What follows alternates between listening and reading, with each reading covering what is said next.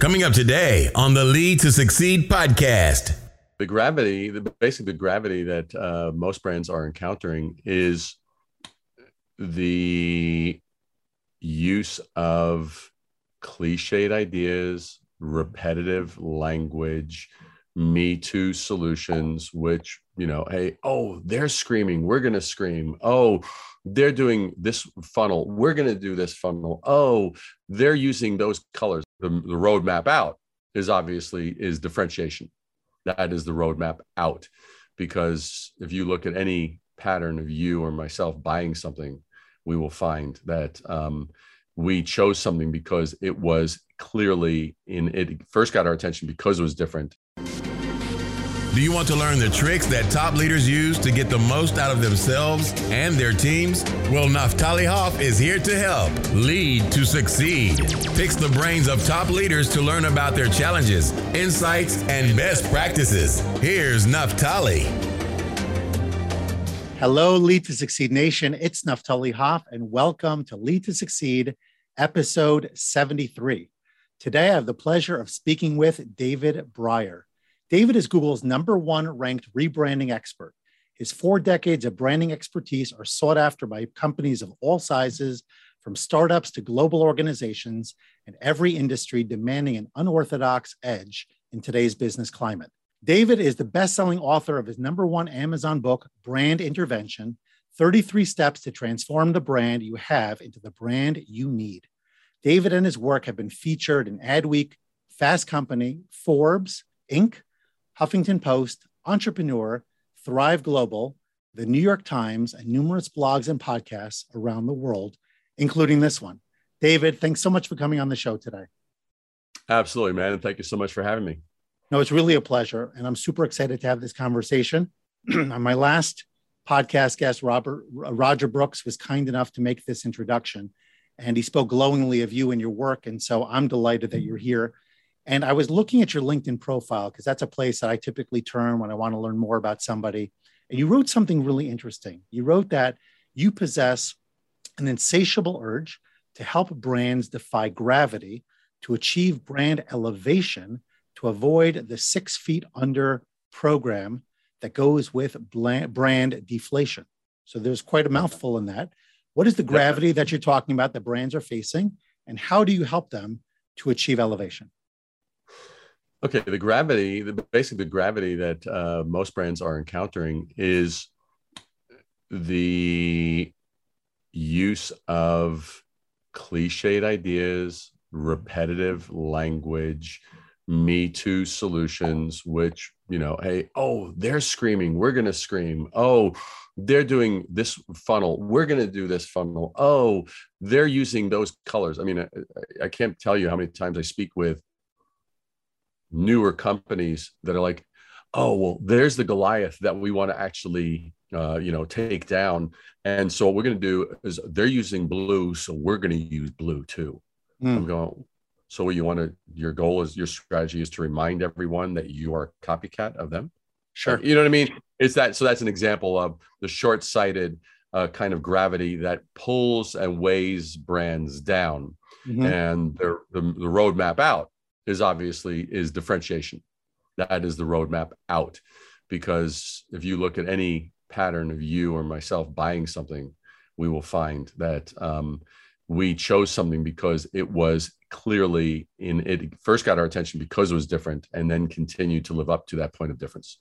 Sure. So that's really interesting, because, I hear this a lot when people say that if everyone's doing one thing, move in the opposite direction, kind of be that differentiator. On the other hand, I want to push back a little bit and ask the question, if everybody's doing it and it's working for them, why wouldn't we want to replicate what they're doing? Outside of the differentiation piece, is there not some wisdom in trying to replicate what's working for other companies, other brands? Well, it depends what you're replicating. See, too many times people are replicating let's look at it from a standpoint of human behavior.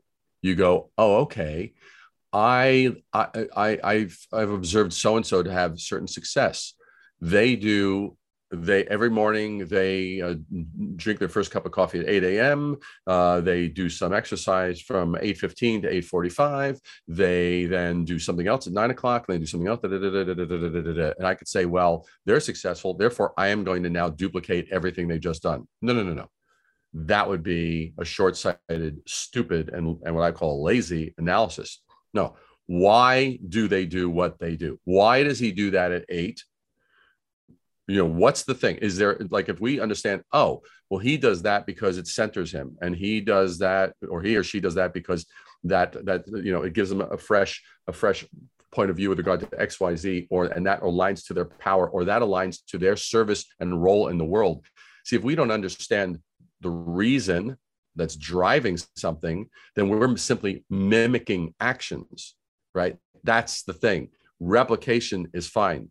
It's what are we replicating? Replicating the wrong thing becomes the liability. Oh, okay. Well, they did this. They had this thing, and this triggered that, and if this happened, then that happened, and if that happened, that happened. But wait a second. Was that true to their culture? Was that in service of their customer? And was it different when they first did it? And is it now cliche and mundane and no longer actually makes a difference in the world? So we've got to be able to think intelligently when we're doing analysis. See, I struggle with this a lot. And I'll tell you, I was like super excited to have this conversation. A little bit of my backstory, if I may, for a moment. I'm a former educator and school leader. So I have no background in branding and marketing and really understanding who I am as an individual, the services that I provide, because frankly, I was all about providing service in a fixed, finite organization. And to the degree that we were in the marketing business, we were marketing the institution, we weren't marketing the individual. And all of a sudden, I found myself on the outside looking in, needing to figure out my next steps professionally. And I decided to go all in on the coaching side, which was totally foreign for me. I made this website, I thought I'd hang my shingle, and here I am, and I'm going to provide all this service. And I realized that it's a much more involved and lengthy process as far as getting yourself out there, really being known in a specific way that ultimately allows you to be recognized by potential clients and they to reach out to you, that whole piece. So what I'm kind of interested in here is that I've done a lot of the how-to research to figure out how do I get myself to achieve the levels of success that I want. And I'm following the wisdom, let's call it, of various gurus, whether they're coaches or others, or say, do this, do this, do this, do this. So, from my perspective, it seems like follow their, quote, turnkey approach, or follow their approach that they lay out. And that will ultimately be the holy grail to my success.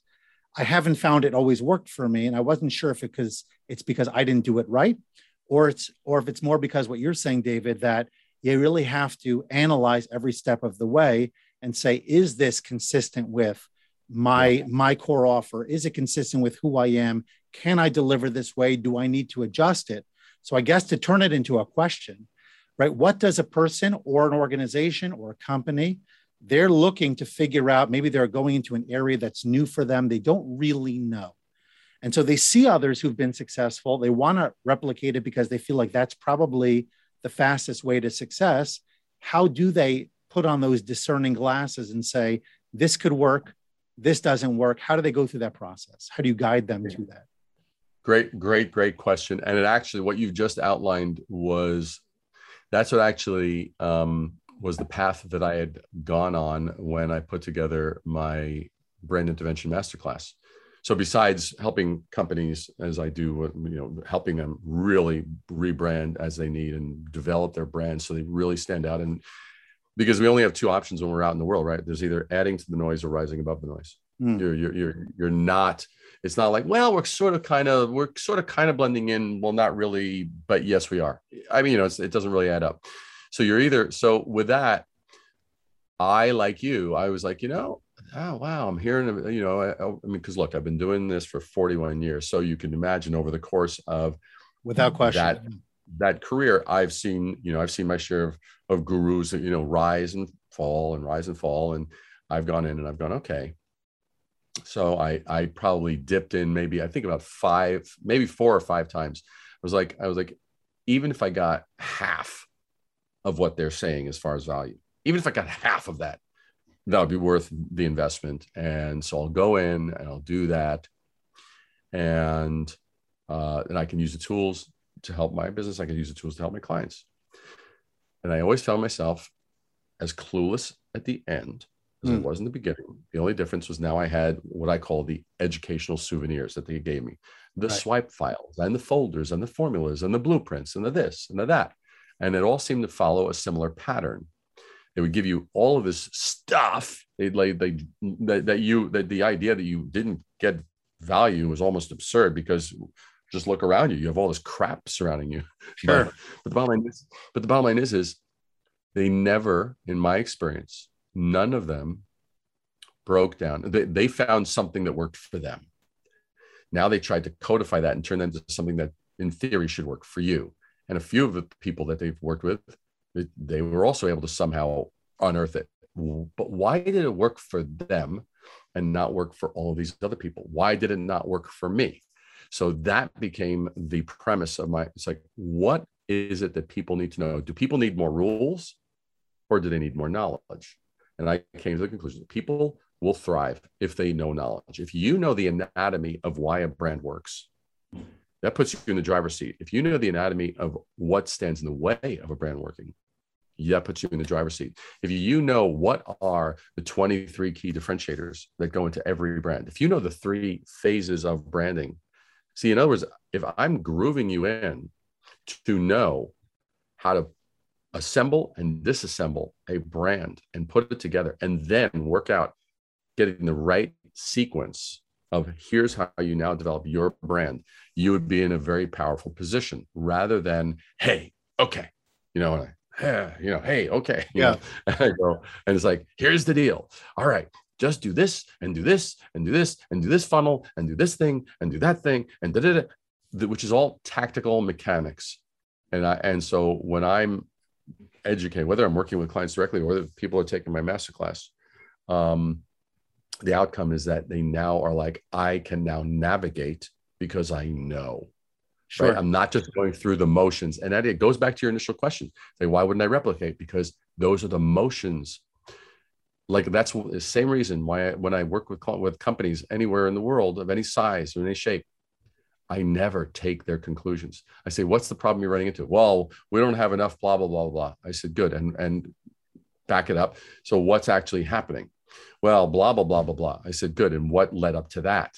Oh, well, blah, blah, blah, blah, blah. And I have to literally peel back the onion to go, oh, so you actually started doing X, Y, Z, which resulted in this, and then this, and then this is this.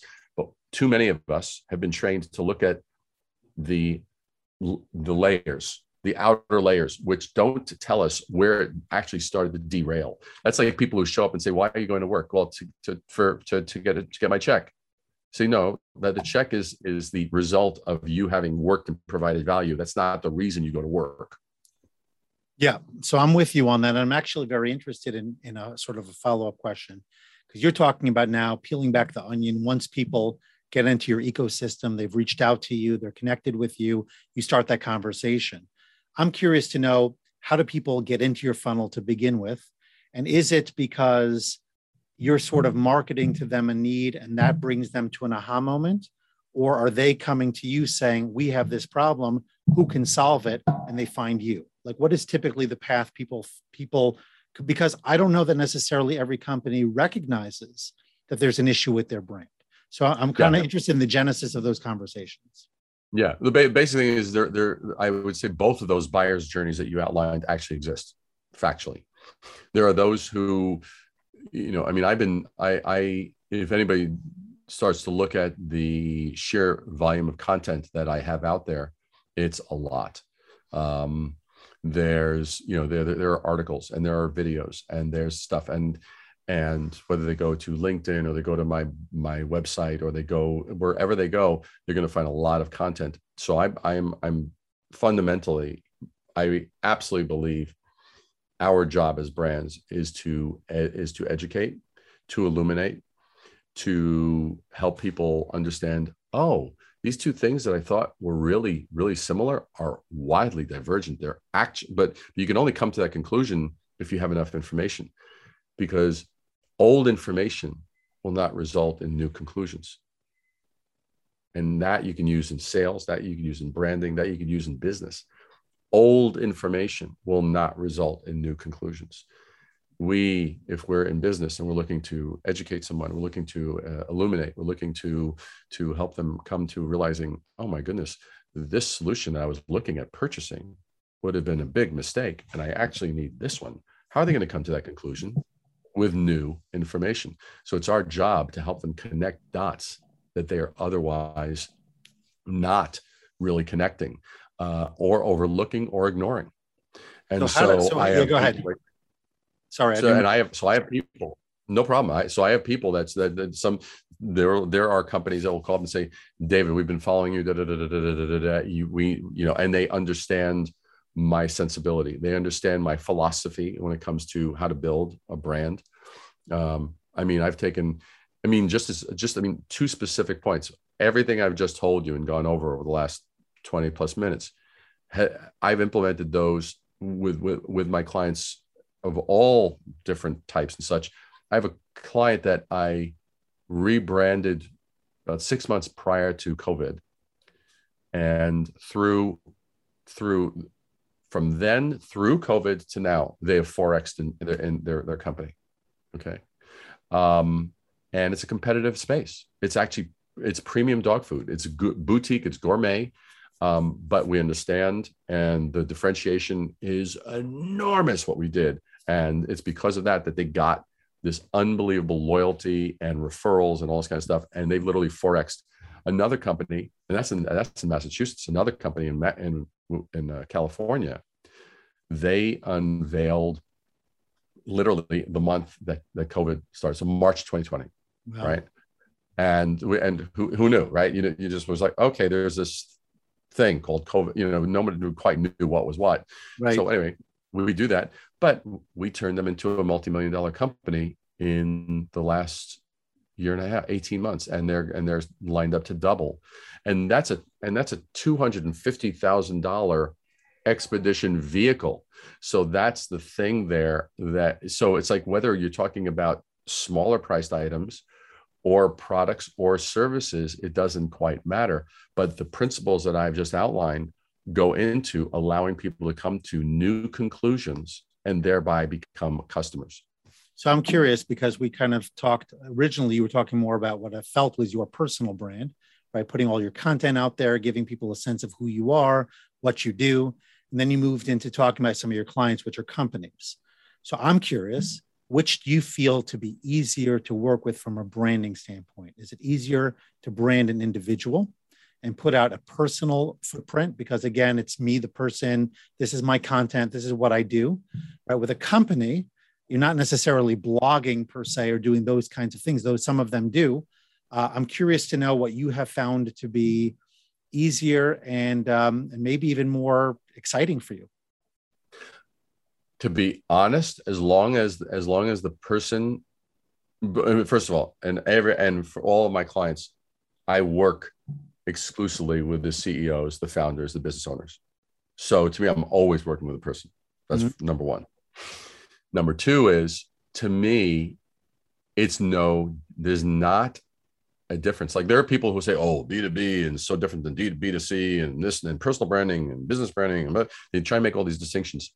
I tell them that they are full of it. And that is a truckload of ugh. And so it's false, because if there are things that will open your eyes, your mind, and your heart. And if those things are done consistently, relevantly, authentically, and in a way where it's truly genuine and actually providing true value, that will ultimately lead to relationships, and it will ultimately open a wallet. So do I find it easier to work with a person than work with a company? I don't find it easier to work with either. I find it as exciting as long as if I'm dealing with someone that's trying to convince me that they're boring and that they have no story to tell, then it's like, okay, come here. All right. You had someone on your nose. Sorry about that. Because I'm reading, again, Simon Sinek's Know Your Why and some other books. And yep. So they always talk about the founder, right? And whether it's Bill Gates or Steve Jobs or whomever, What was their why? What was their purpose? And it's sort of that figure can, in some cases, sort of transcend the company, become the poster child, if you will, for what it is that the company stands for. And then you've got a combination of things. You've got the entity plus the individuals behind it kind of humanizes the process. So I'm curious to know, do you push those CEOs, those founders, those leading individuals in the companies that you're working with to take on a more outward persona and to be more Always recognized in order to really push the brand, forget themselves? Where that fits into the ecosystem, like some business owners are better managers. Okay. They're better organizers. They're better internal leaders, and others. And I have had to coax some of them that have wanted to be, they tried to sell me on what a wonderful introvert they were. And I said, you're full of it. I said, you're full of crap. I said, you are. I said, maybe other people are buying it. I ain't buying it. So I will push back, because I'm never, if they're willing to try and close me on, hey, look, I'm really a little guy, I'm really not that important. I'm like, really? You're going to build a company on that foundation?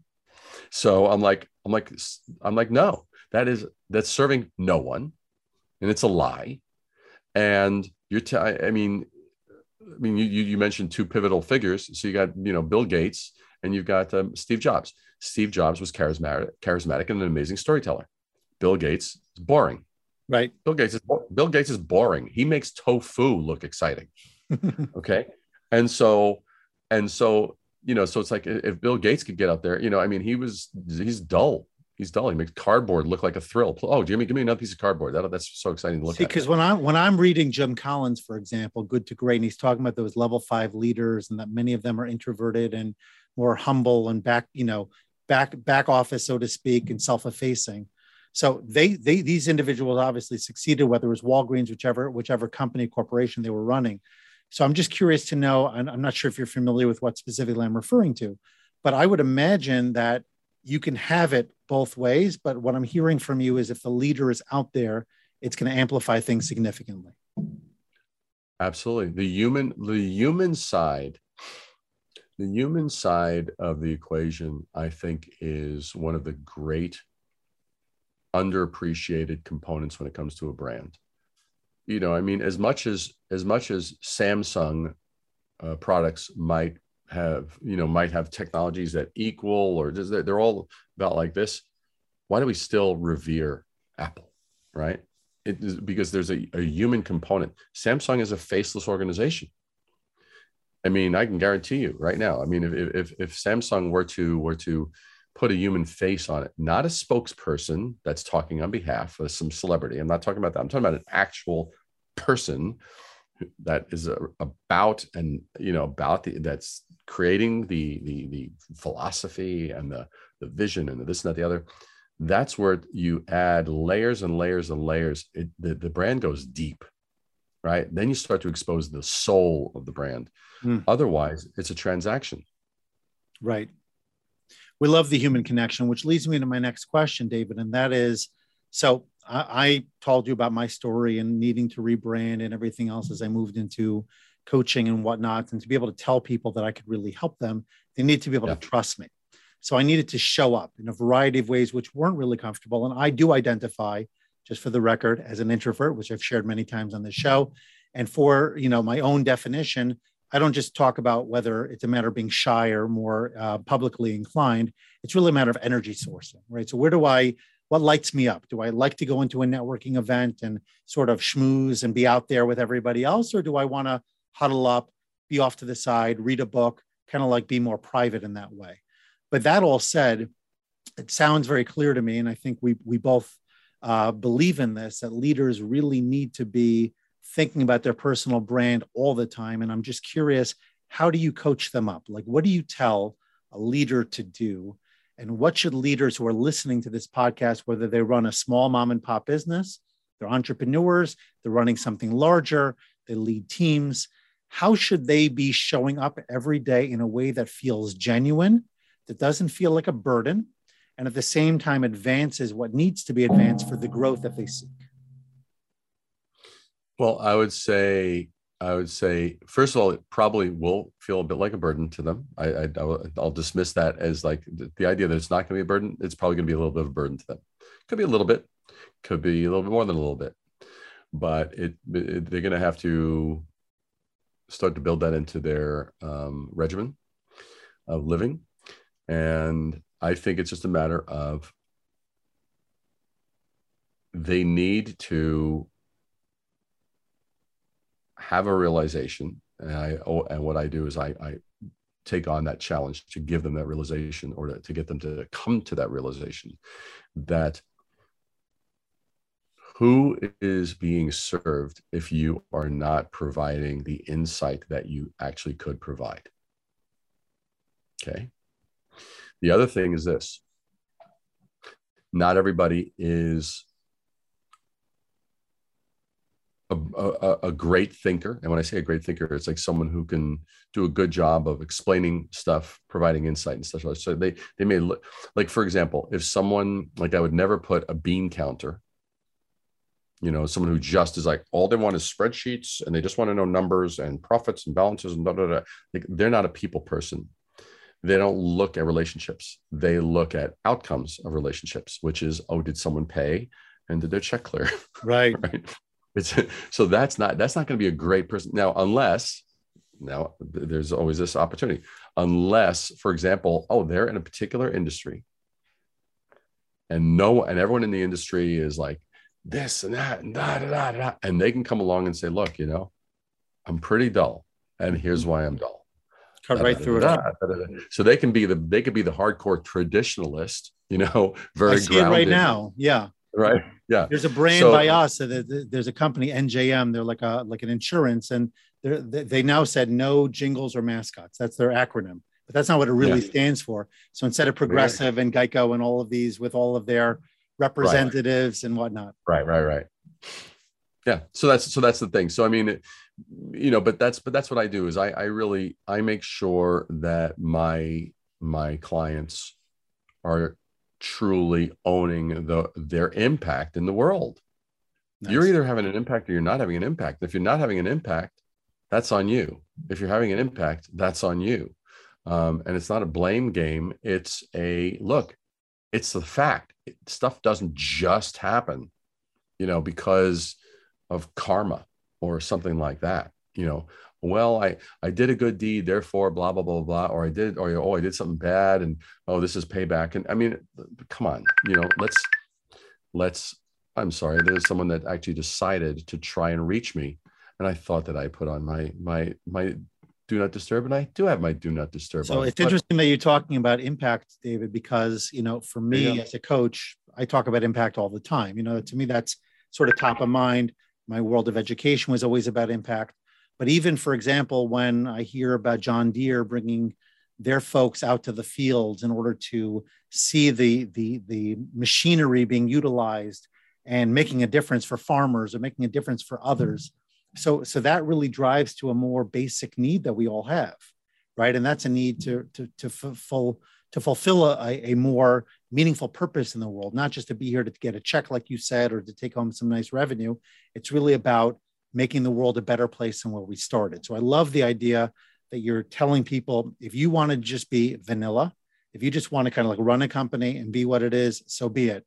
But if you want to make an impact, if you really want to be a difference maker, you have to get uncomfortable, because you're going to have to take it to the next level. So I think it's a great message. And so I'm just curious to know if there was ever, this is a little bit of a creative question, sort of a spin-off of what we've been talking about. I'm asking you to think about one historical figure or historical event that if you could go back and quote, rebrand them, maybe they got a bad PR historically, they weren't looked at correctly. Like, what would you advise that person, or what would you say if you were sort of like in that moment that would give people sort of like a different perspective on the individual or the event? It's interesting you mentioned that, because I just dropped an article on LinkedIn today, actually, on branding. and Okay. and rebranding. And one of the ones that I talked about was in 2010, the Gap did a rebrand. I think it's the shortest lived rebrand in the history of any company in business ever. Shorter than New Coke?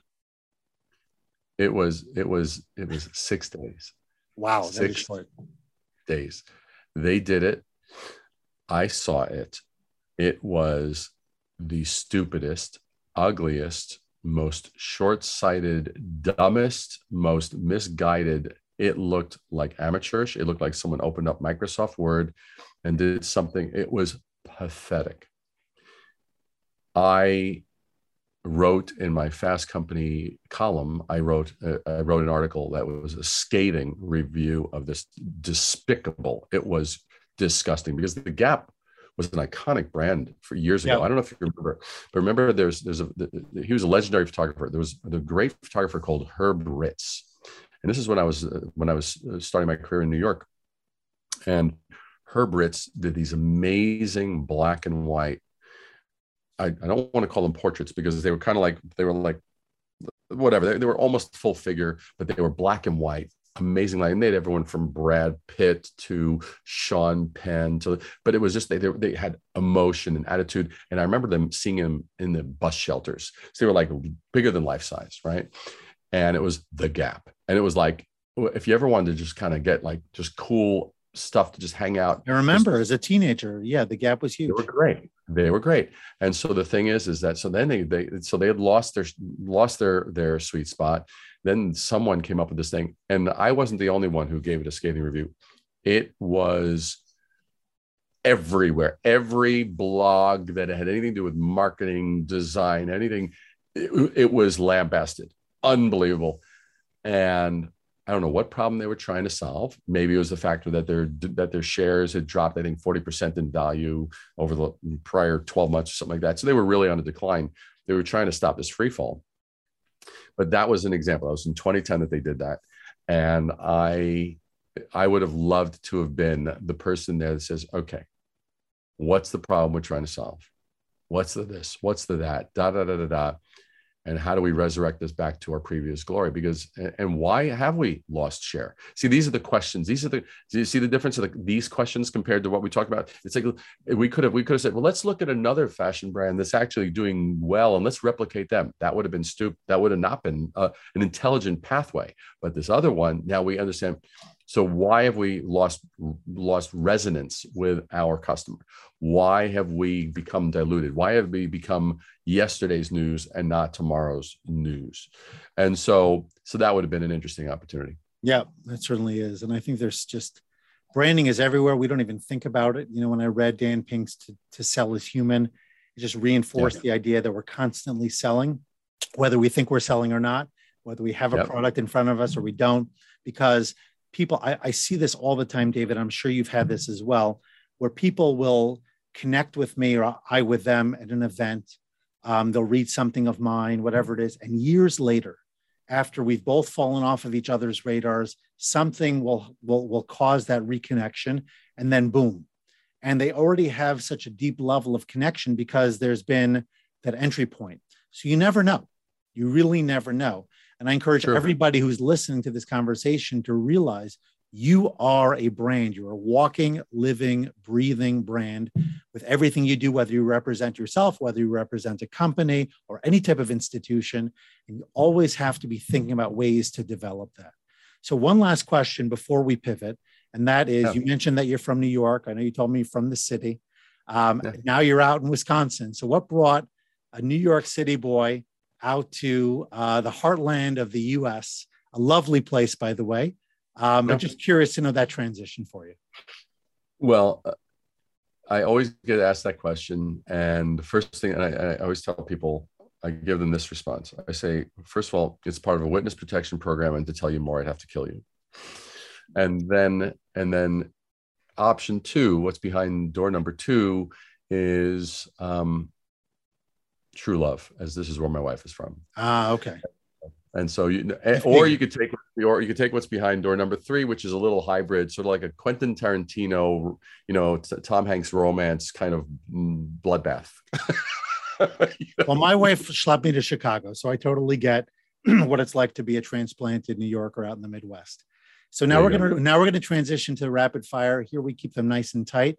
From your perspective, the best brand of all time.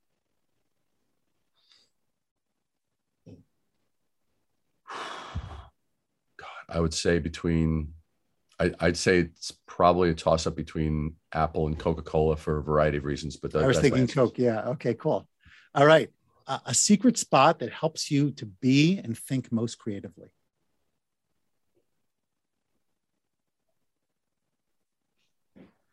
There's a place called Open Book in Minneapolis, which has the most wonderful wood interiors, a fantastic metallic staircase, and a cafe, an open cafe, and it's next to a bookmaking store. So it's kind of like this immersion of this little oasis of culture and wood and coffee.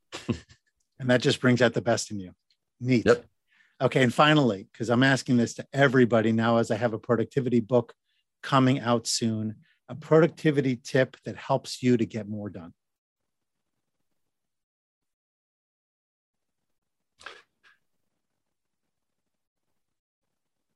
That basically whatever I am doing, to ask myself, is this the best that I can do? This was a short segment, but I do need elaboration on this last one. Well, the thing is that I think it's very easy to fall into, oh, this is good. This is fine. Sort of like, whether it's almost like a little mini version of what I call doing things on autopilot. Oh, I'm good at this. Okay. Yep. I did that. And so it's almost like doing things a little bit automatic.